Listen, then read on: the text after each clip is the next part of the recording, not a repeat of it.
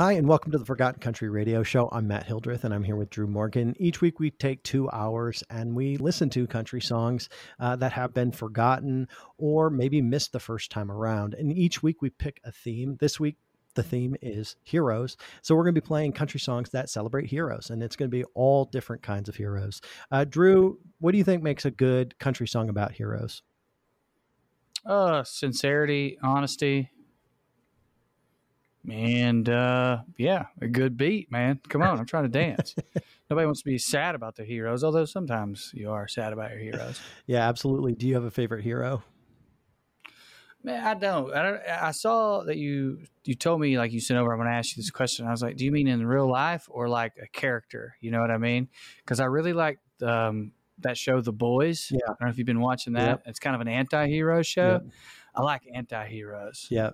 Yeah, absolutely. Well, on today's show, we're going to be playing a wide range of country songs. We'll be hearing from artists like Sturgill Simpson, Waylon Jennings, Randy Travis, Charlie Crockett, Merle Haggard, Willie Nelson, Jason Isbell, The Chicks, Amanda Shires, and a whole bunch of others. And I'm excited. There are so many songs about heroes in country music. I think some of it has to, it relates back to how much country music was inspired by old Westerns. Like, I think a lot of the country music that came out in the 1950s, 60s, 70s, I mean, that was also the golden era of the American Western. Dude, I did not ever think that. That is absolutely true. I mean, that is the Western and country and Western. Every Western is a hero's tale. There's almost no Westerns that don't involve, a hero. Right. Wow, you're real smart.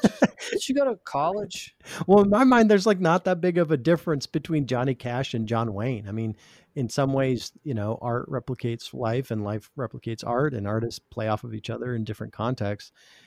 Well, Johnny Cash was awesome in real life, but other than that, yeah. Yeah, maybe not so much John Wayne. I totally agree with that. But the characters that they play, I mean, I think oftentimes the Western was stealing from that John. I think the Westerns were sometimes stealing from the Johnny Cash character, like the real person, and making movies about them in a fictional context. But I see a lot of similarities there.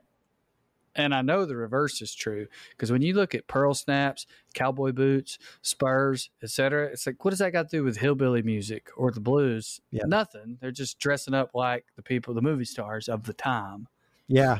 Well, I grew up right on the edge of the Midwest, in Minnesota and Iowa and the West in South Dakota. And there was such a difference between Midwestern people who tended to wear trucker hats and tennis shoes, when they're driving the tractor, and the ranchers and the cowboys that were wearing the cowboy hats and the button-up shirts. And it seemed like, with the Westerns and stuff, it all just kind of gotten thrown into one thing, and they just assumed that everybody from a small town or rural community was the same.